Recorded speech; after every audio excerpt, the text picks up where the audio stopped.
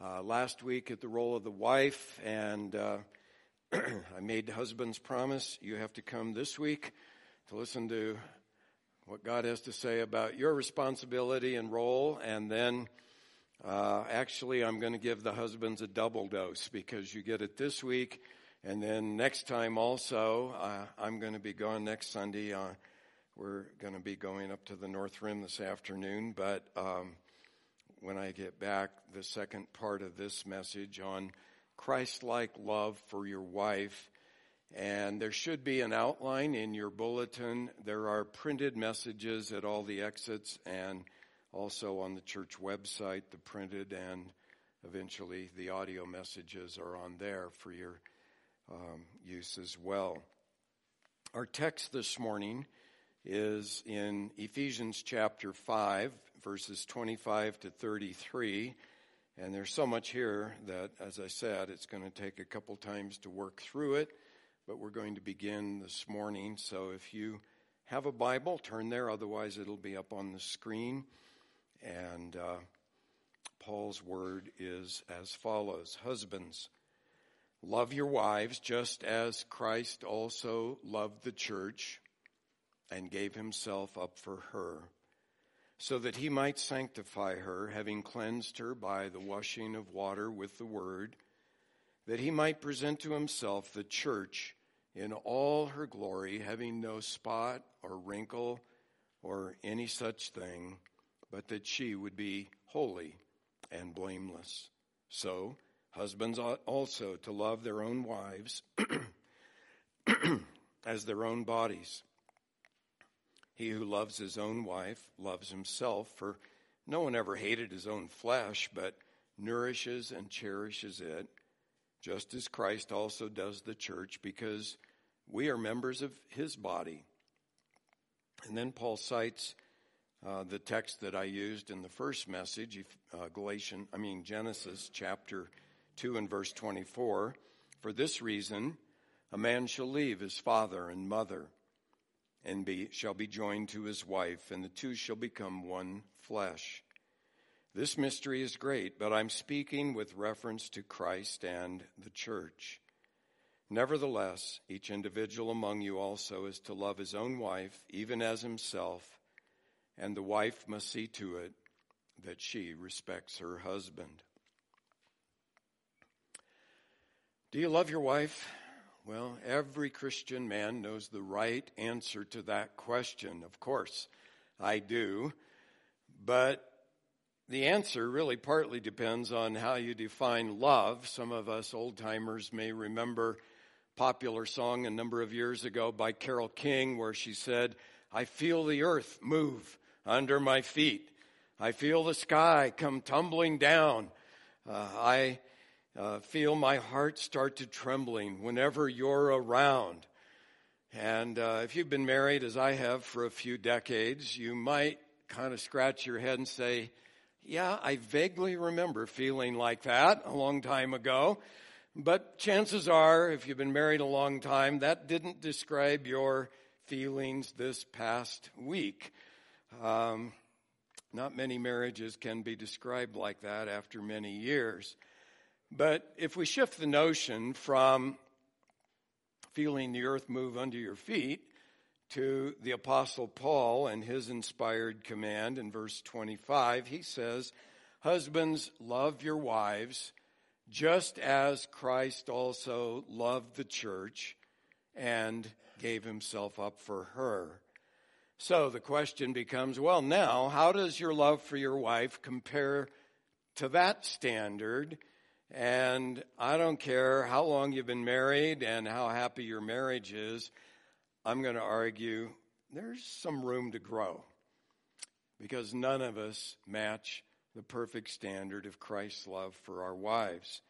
Now, my comments today are going to focus on the husband because the text does, but I would remind you that Jesus said that we all, male and female, single and married, we all are to love others even as he loved us. In fact, just up the chapter there in Ephesians 5:2, Paul commands the entire church to walk in love just as Christ loved us and gave himself up for us. And so the things I say today are relevant to every Christian as we grow in Christ-like love for others, but especially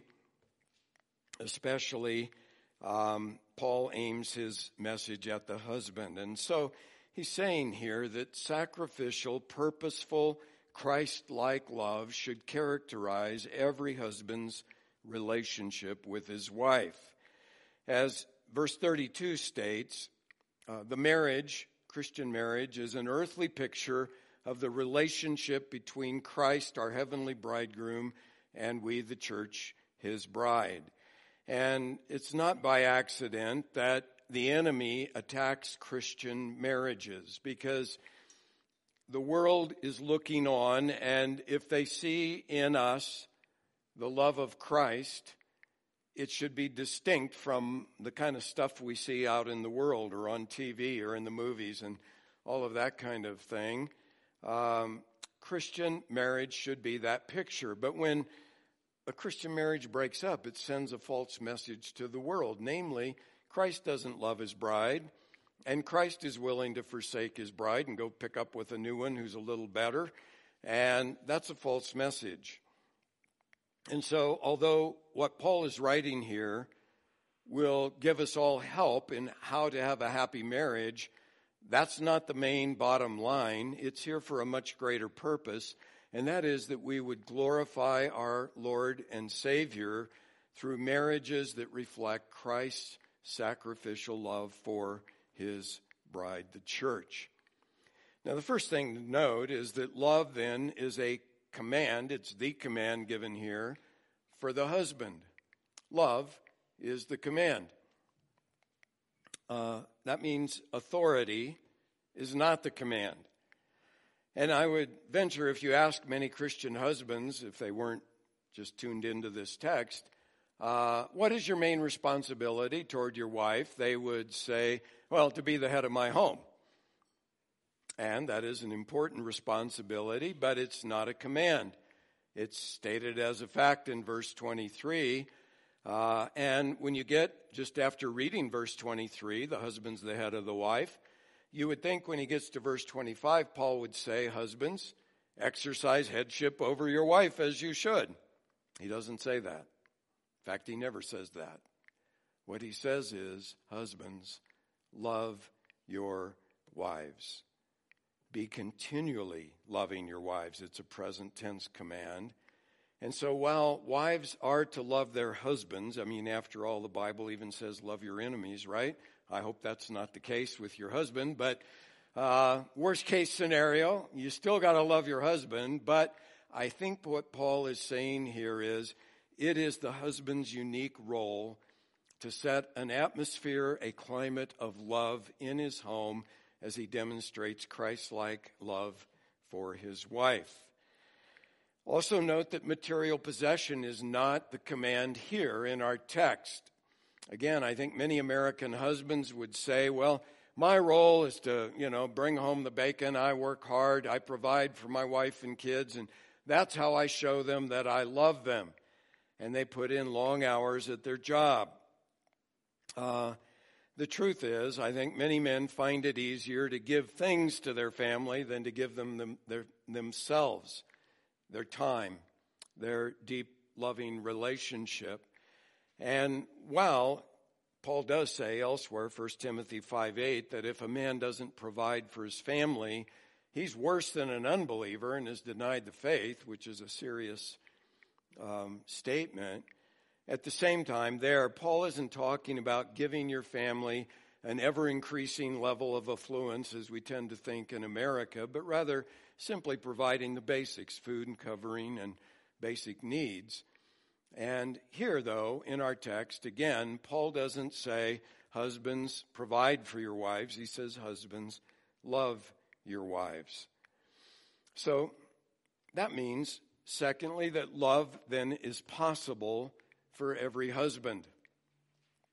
It's possible for two reasons.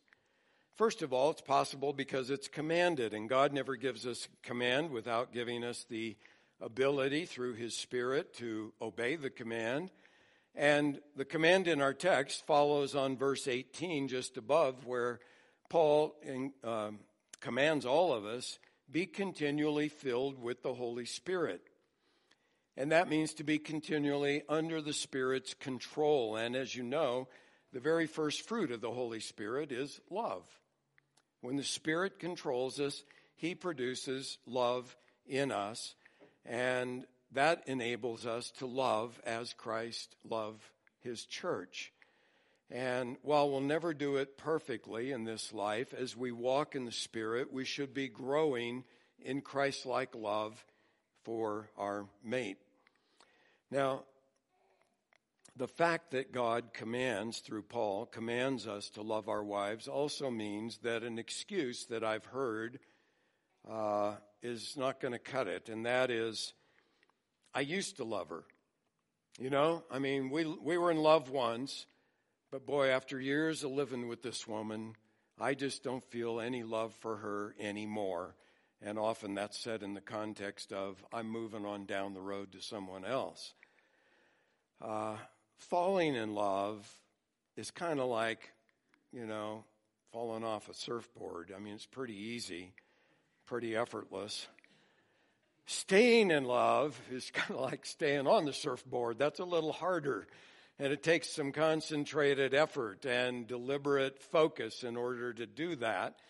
And, you know, if your marriage has degenerated into bitterness and anger and blaming and the way a lot of marriages go, then you're going to have to work harder at obeying this command. But my point is, no matter how much the marriage has degenerated, if you'll obey the command, the feelings can follow. Some of you are familiar with the little 4 Spiritual Law booklet, where it shows that we don't run our lives by feelings, but by faith in the fact of God's Word. And in the diagram, the engine of the train is fact, what God says. The coal car that feeds the engine is faith, and the feelings are the caboose that follows. And that's really true, that when we obey God by faith, the feelings will catch up. They will come, but you can't reverse it. And so it's possible, even if your marriage is in a shambles, to begin to practice Christ-like love for your wife. A second reason love is possible is because here it's commanded to men from every conceivable kind of background. We saw last time that the command for wives to be subject to their husbands is not a culturally conditioned command. It's true in all cultures and all times, properly understood. And the same here. Love for wives is not just something that changes with culture. Many of the men in the Ephesian church had come to faith out of a raw pagan background. Ephesus was known for its grandiose temple to Diana, who was the goddess of the Ephesians. And there was both male and female prostitution there that men would enter into as an act of so-called worship to this pagan deity. And many of these men, too, were married to women who they hadn't chosen. Their parents arranged marriages. And so they had a whole different viewpoint of Christian marriage. The Greek writer Demosthenes describes the common mentality of pagan men in those days. He said, we keep mistresses for pleasure, concubines for the day-to-day needs of the body, but we have wives in order to produce children legitimately and to have a trustworthy guardian of our homes. And so you can imagine how countercultural it was for Paul to speak to men coming out of that kind of milieu and say to them, you are to be devoted exclusively, solely to your wife in a lifelong covenant marriage and not to be involved with other women. It was radical. And I believe it's still radical in our day with the way our culture is going, but that is God's standard. And my point is this: even if there's been unfaithfulness in the marriage, even if there is severe bitterness and anger and all of that, I believe that there is hope for that marriage when a husband turns the corner and begins to love as Christ loved his church. Not always, it's not 100%, but it can work a dramatic change in a marriage. Now, to apply this command, we have to be clear again on what Paul means by love, because it's not really feeling the earth move under your feet when you see her. It's a little deeper than that, and I have crafted this definition. Love is a self-sacrificing, caring commitment that shows itself in seeking the highest good of the one loved. In other words, love is sacrificing, love is purposeful, and I got that definition just by thinking about what Paul says here in this text, as well as other places, such as Ephesians 5:2, where Christlike love is described. Let me show you where it comes right out of our text. First, love is self-sacrificing, just as he says in verse 25, Christ loved the church and gave himself up for her. Secondly, love is caring. A man nourishes and cherishes his own flesh, as Christ does the church in verse 29. Thirdly, love is a commitment. It's implied by the command to love. You can't command feelings, you can command a commitment. And it's also implied by Christ's covenant love for his people, that he doesn't let us go. He's committed to us. And just by the analogy of the body, the wife is a part of the husband's body, Paul says. Well, we're all committed to preserving and protecting our own bodies. And so that's implied. And then love shows itself. And by that I mean it's not just a nice thought. It's action. And Christ didn't sit in heaven and just think about us, but he went to the cross to bear our sin. And then finally, love seeks the highest good of the one loved. And that's what Christ did for us. He died for us so that, it says, he might sanctify and cleanse us to present us to himself in all our glory, holy and blameless before him. And so the definition comes right out of the text. If you can come up with a better one, I encourage you to do so. But I would encourage you to memorize a good definition of Christian love, because our culture bombards us through media that love is not that way. You know, it kind of hits you like the flu out of nowhere. And you think, man, I'm in love. And then just like the flu, it goes away without your control, and you can't hang on to it. And I think it was Carole King had another song of "It's Too Late, Baby. Now it's too late. We really tried to make it, but something has gone, and I just can't fake it." And that's the world's view of love. And the biblical view of love is that it is a command. Now, I don't mean to imply that there's no chemistry. If a couple isn't attracted to one another, I would not advise marriage. But what I'm saying is love is deeper than that.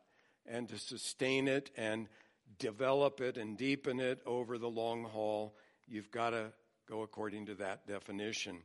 So I want to explore the text in more depth by presenting 10 contrasts to explain practically what biblical love looks like, and we'll only be able to cover 2 of them this morning. Next time we'll go over the other 8 in the next message. But the first one is this: love is sacrificial. It is not selfish. Christ loved the church and gave himself up for her, verse 25. So he's our standard. He didn't sit in heaven and bark commands to us on earth, but at great personal cost to himself, he laid aside his glory, took on the form of a servant, was obedient to the point of death, even to death on the cross. And there he bore God's wrath for us. And so, as Charles Wesley exclaims in that great hymn, Amazing love, how can it be that thou, my God, shouldst die for me? Now, maybe as a guy, you're thinking, well, I'd die for my wife if it came down to that. Sure. I mean, if somebody was attacking her, I'd go for his gun. Even if it killed me, I would fight for her life. And I hope that's true. But the more important question is this. Are you crucifying self every day on behalf of your wife? Are you crucifying self every day on behalf of your wife to see her be all that God wants her to be? Or to put it another way, is your focus on using her to meet your needs? Or is your focus on how can I meet her needs, even at cost to myself? Martin Lloyd-Jones has over 100 pages on these verses on Christian marriage in his book, Life in the Spirit, his treatment of Ephesians. But he makes this very thoughtful comment. He says, the real cause of failure, ultimately, in marriage is always self. The real cause of failure in marriage, ultimately, is always self and the various manifestations of self. Of course, that's the cause of trouble everywhere and in every realm. Self and selfishness are the greatest disrupting forces in the world. Now, maybe you're thinking, well, what about my wife? Well, yeah, she needs to practice self-sacrificing love to you because all Christians must love one another. But my point again here is, husbands, it's up to us to set the climate in our home of going first, of really leading in love, setting a loving atmosphere. And I have just encountered so many guys who don't daily sacrifice their rights, their comfort, their pleasures, their pursuits, or their time for the sake of their wives. They're in other words, they're very self-centered. I'm doing this. She can take it or leave it, but that's what I'm doing. And they just live for themselves, not considering putting their wife and her well-being first. And if you're doing that, then you aren't loving her sacrificially. And again, a lot of guys say, well, I'm the head of my home. They're going to do it my way. That's selfishness. That's not what headship means. It's not what it means at all. And so again, Paul doesn't say, be the head of your home, guys. He says, love your wife as Christ loved the church, sacrificially. Let me get more practical. You come home from work. You're tired. You think, I deserve some rest. I've worked hard all day for this family. And, I don't want to be bugged. And so instead of doing that, that's a formula for self-centeredness. Instead of doing that, as you drive home, shift your thinking and say, Lord, thank you for giving me the wonderful wife you've given me. And Lord, show me how I can lift her up, how I can minister to her. And Lord, I pray for her that she would be growing in you. And so you enter the door with that mindset of how can I serve? Now, if she shows up with your slippers and your paper and says, relax, great, that's fine. But, if you walk in the door and the kids are going berserk and the phone is ringing and the dishes are piled up in the sink and the trash needs taken out, and in other words, the poor lady needs some help, you don't sit down and turn on the tube and block out the family. You say, I'm on. I need to serve my family. And you, again, try to set aside your rights and serve your wife out of love. So the main point is love is sacrificial. It's not selfish. And then also another second contrast, love is purposeful, not aimless, effortless ecstasy. Paul gives us Christ's purpose in giving himself for his church in verses 26 and 27, so that he might sanctify her, having cleansed her by the washing of water with the word, that he might present to himself the church in all her glory, having no spot or wrinkle or any such thing, but that she would be holy and blameless. Again, the world just kind of views love as this effortless thing, as I compared it, falling off a surfboard or catching the flu or something, you know. You don't know how you got it, and sadly, you don't know how you lost it, and you just kind of go with the flow. But the world would say, if you have to think about it and invest effort in it, then it's not the real deal. That's totally contrary to biblical love. It's not spontaneous and it's not unplanned. It involves effort to achieve a purpose. Christ didn't achieve his aims for his bride just through effortless spontaneity. He came to earth for a purpose, to die for our sins. And at great personal cost, he did that we would be all that God wants us to be. So first of all, then, married love has an exclusive purpose. It says that he might sanctify her, and that means set her apart unto God for his purpose, for God's purpose. In the Bible, there are three senses of that word sanctify. There is what we might call positional sanctification, and that is the moment we trust Christ, God sets us apart unto him. We no longer belong to ourselves. We now are set apart unto Christ. Then there is progressive sanctification, the process that I hope we're all involved in, and that is progressively we grow to be more like Christ over time.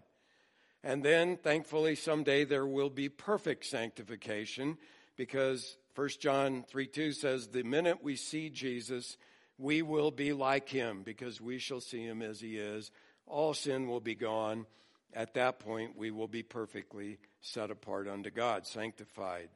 Now, verse 26, so that he might sanctify her, probably refers to the first sense, our positional sanctification that took place at the moment of salvation. And in that sense, it has in mind the exclusivity of our relationship to Christ. Christ set his church apart from the world exclusively unto himself. And, when we do wedding ceremonies, sometimes young couples will say, forsaking all others, I give myself or devote myself to you alone. That's the sense of our relationship with Christ. We exclusively belong to him. Now, what that means for husbands in practical terms is you have to put a protective fence around your marriage. You are exclusively devoted to your wife. No flirting with other women. I'm going to be a little bit controversial and say I think it's dangerous and inappropriate for a married man to have a close friendship with a woman other than his wife unless the wife is included in every contact. In other words, I sometimes see guys that go out to lunch with a close female friend, not their wife. I just think that's looking for trouble. I won't do that. If Marla's along or if it's a group thing and we're all together, fine, but I just don't want to go there. I also shouldn't need to say it, but I will. You should not be looking at other women lustfully, thinking about them lustfully. You should not look at pornography. There's a sense in which Jesus loves all people, but there's this exclusive sense Christ loved his church. And I love all ladies. You're all wonderful, but I don't love you like I love my wife. She's mine, and I love her exclusively, and that's the sense in which we need that devotion to our bride, to our wife. A second point is that married love then has a purifying purpose. Christ cleansed her, it says, by the washing of water with the word, and that refers to the cleansing that takes place at the moment of salvation, when Jesus' blood cleanses us from all our sins. And so sanctifying refers to being set apart unto him. Cleansing refers to washing away all of our sins. And many scholars understand the washing of water with the word to refer to baptism and the word of consecration that accompanies that ritual. That may be so. Baptism, again, a picture of our being cleansed from all our sin. Paul may have been thinking about Jewish brides would take a ritual bath before their wedding. That may be what he's talking about. Or, I have a hunch, he was thinking of Ezekiel chapter 16. There's a kind of a graphic portrayal there where the Lord says, I found you wallowing in your blood, and I cleansed you off, and I clothed you with the clothes of a queen and made you my bride. And it's a picture of God's love for Israel in her sin, that God cleansed her and made her his wife, and so on. But the picture again is a purifying purpose.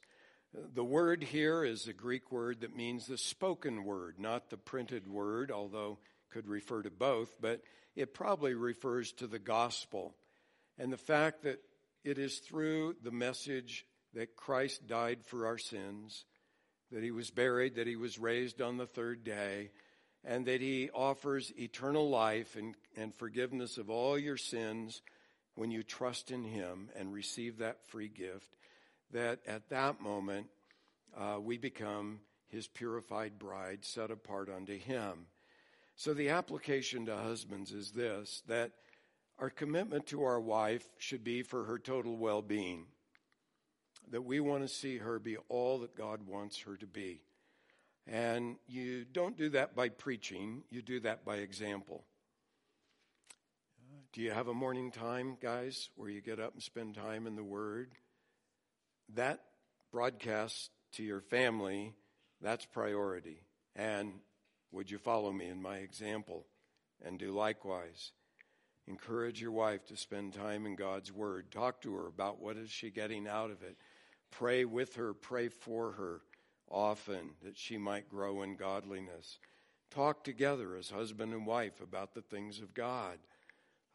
Share with her, your ups and downs in your walk with the Lord. But one thing Marla and I like to do when we take a trip is just listen to praise music, and often I'll put on a CD of someone's sermon and listen to that, talk to it about it together. Another thing to do, guys, is protect your wife from all the moral filth that's flooding into our homes through TV, through videos, movies, DVDs. There's just so much crud, and that stuff defiles. Don't watch those kind of movies. You don't need that. It's not going to help either of you grow in Christ. And so the idea, again, is your purpose for your wife is exclusive, it's purifying, and then thirdly, married love has an edifying purpose. And the picture in verses 26 and 27 is the Lord building up his church so that we'll be holy and blameless. And that's been his purpose from before we were even born. Because back in Ephesians 1:4, Paul says, just as he, the Lord, chose us in him before the foundation of the world, that we would be holy and blameless before him.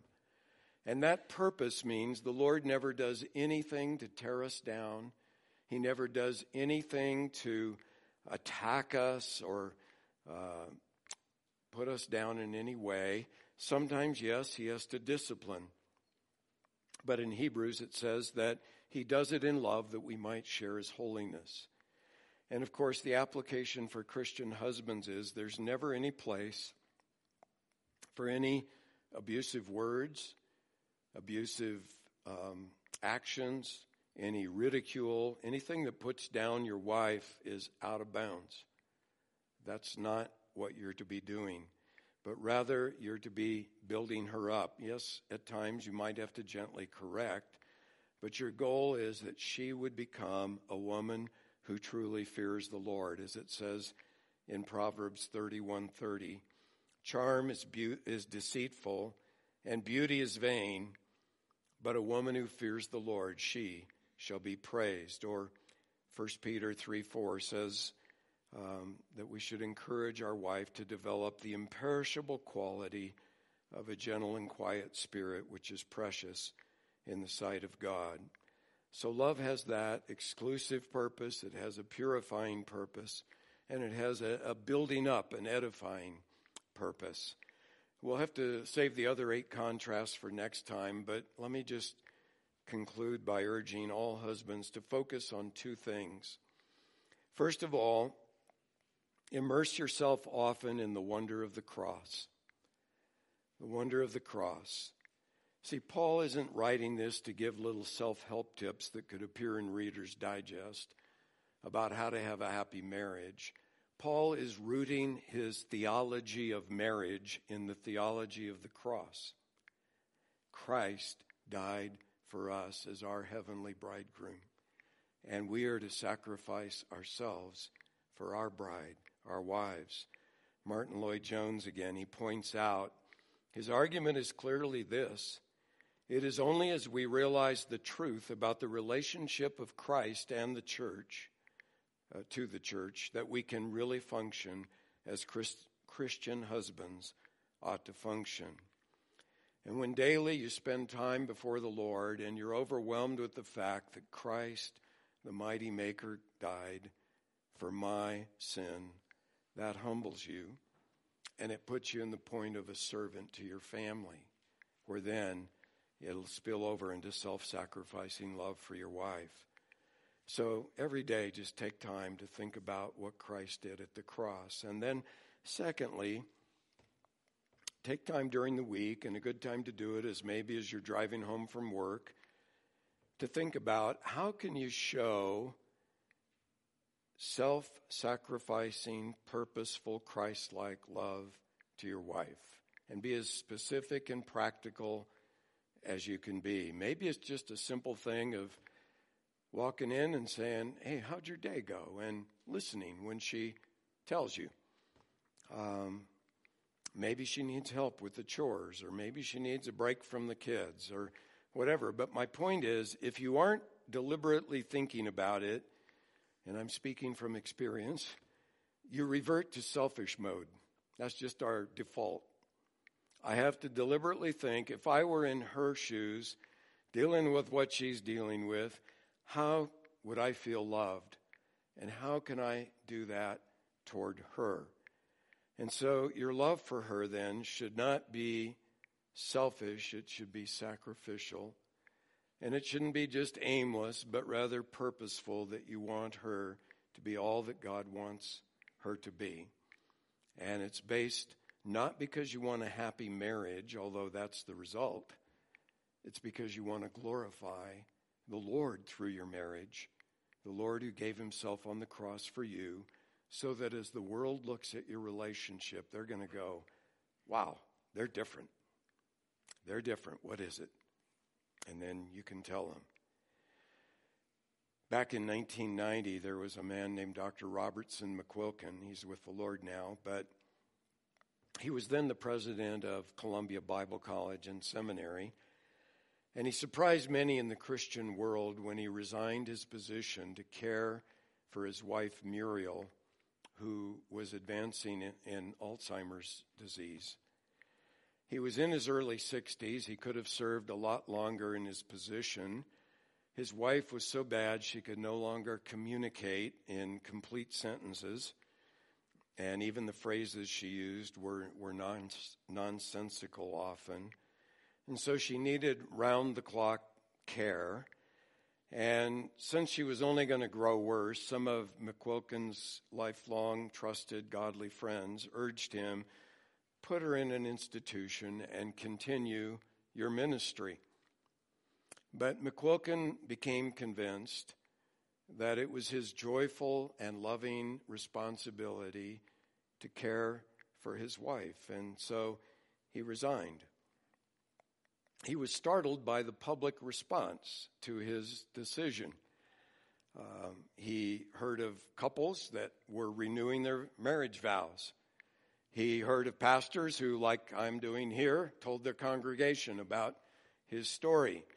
And it was a mystery to him as to why this is such a big deal. Why is this attracting so much attention, until an oncologist friend of his, a doctor who dealt with dying cancer patients all the time, said to him, almost all women stand by their men. Very few men stand with their women or by their women. And I believe, men, God is calling us to stand by our wives. And we do that by loving them as Christ loved the church. He loved us sacrificially. He loved us on purpose that we might share his glory. And that's how we are to love our wives. Let's pray. If you're here and you've never put your trust in Jesus as your Savior and Lord, that's where you begin with God. Contrary to popular notions, you don't become a Christian by cleaning up your life and trying to be a good person. You become a Christian by coming to Christ as a sinner who is guilty, who deserves judgment, but you receive his free gift of eternal life and forgiveness of sins by his undeserved favor. The Bible calls it grace alone. And you can do that just in your heart by saying, Lord God, I have sinned and I need Jesus to forgive my sin. And then, when we're born again through faith in Christ, his Holy Spirit comes to live within us and give us the power to love as we should love. Father, I pray that all of us as husbands would take to heart this very practical, pointed command of the Apostle Paul and begin to love our wives as you love your church. And that our homes would radiate the joy, the love, the peace of Christ to a world that desperately needs that message. And we ask for Jesus' sake. Amen.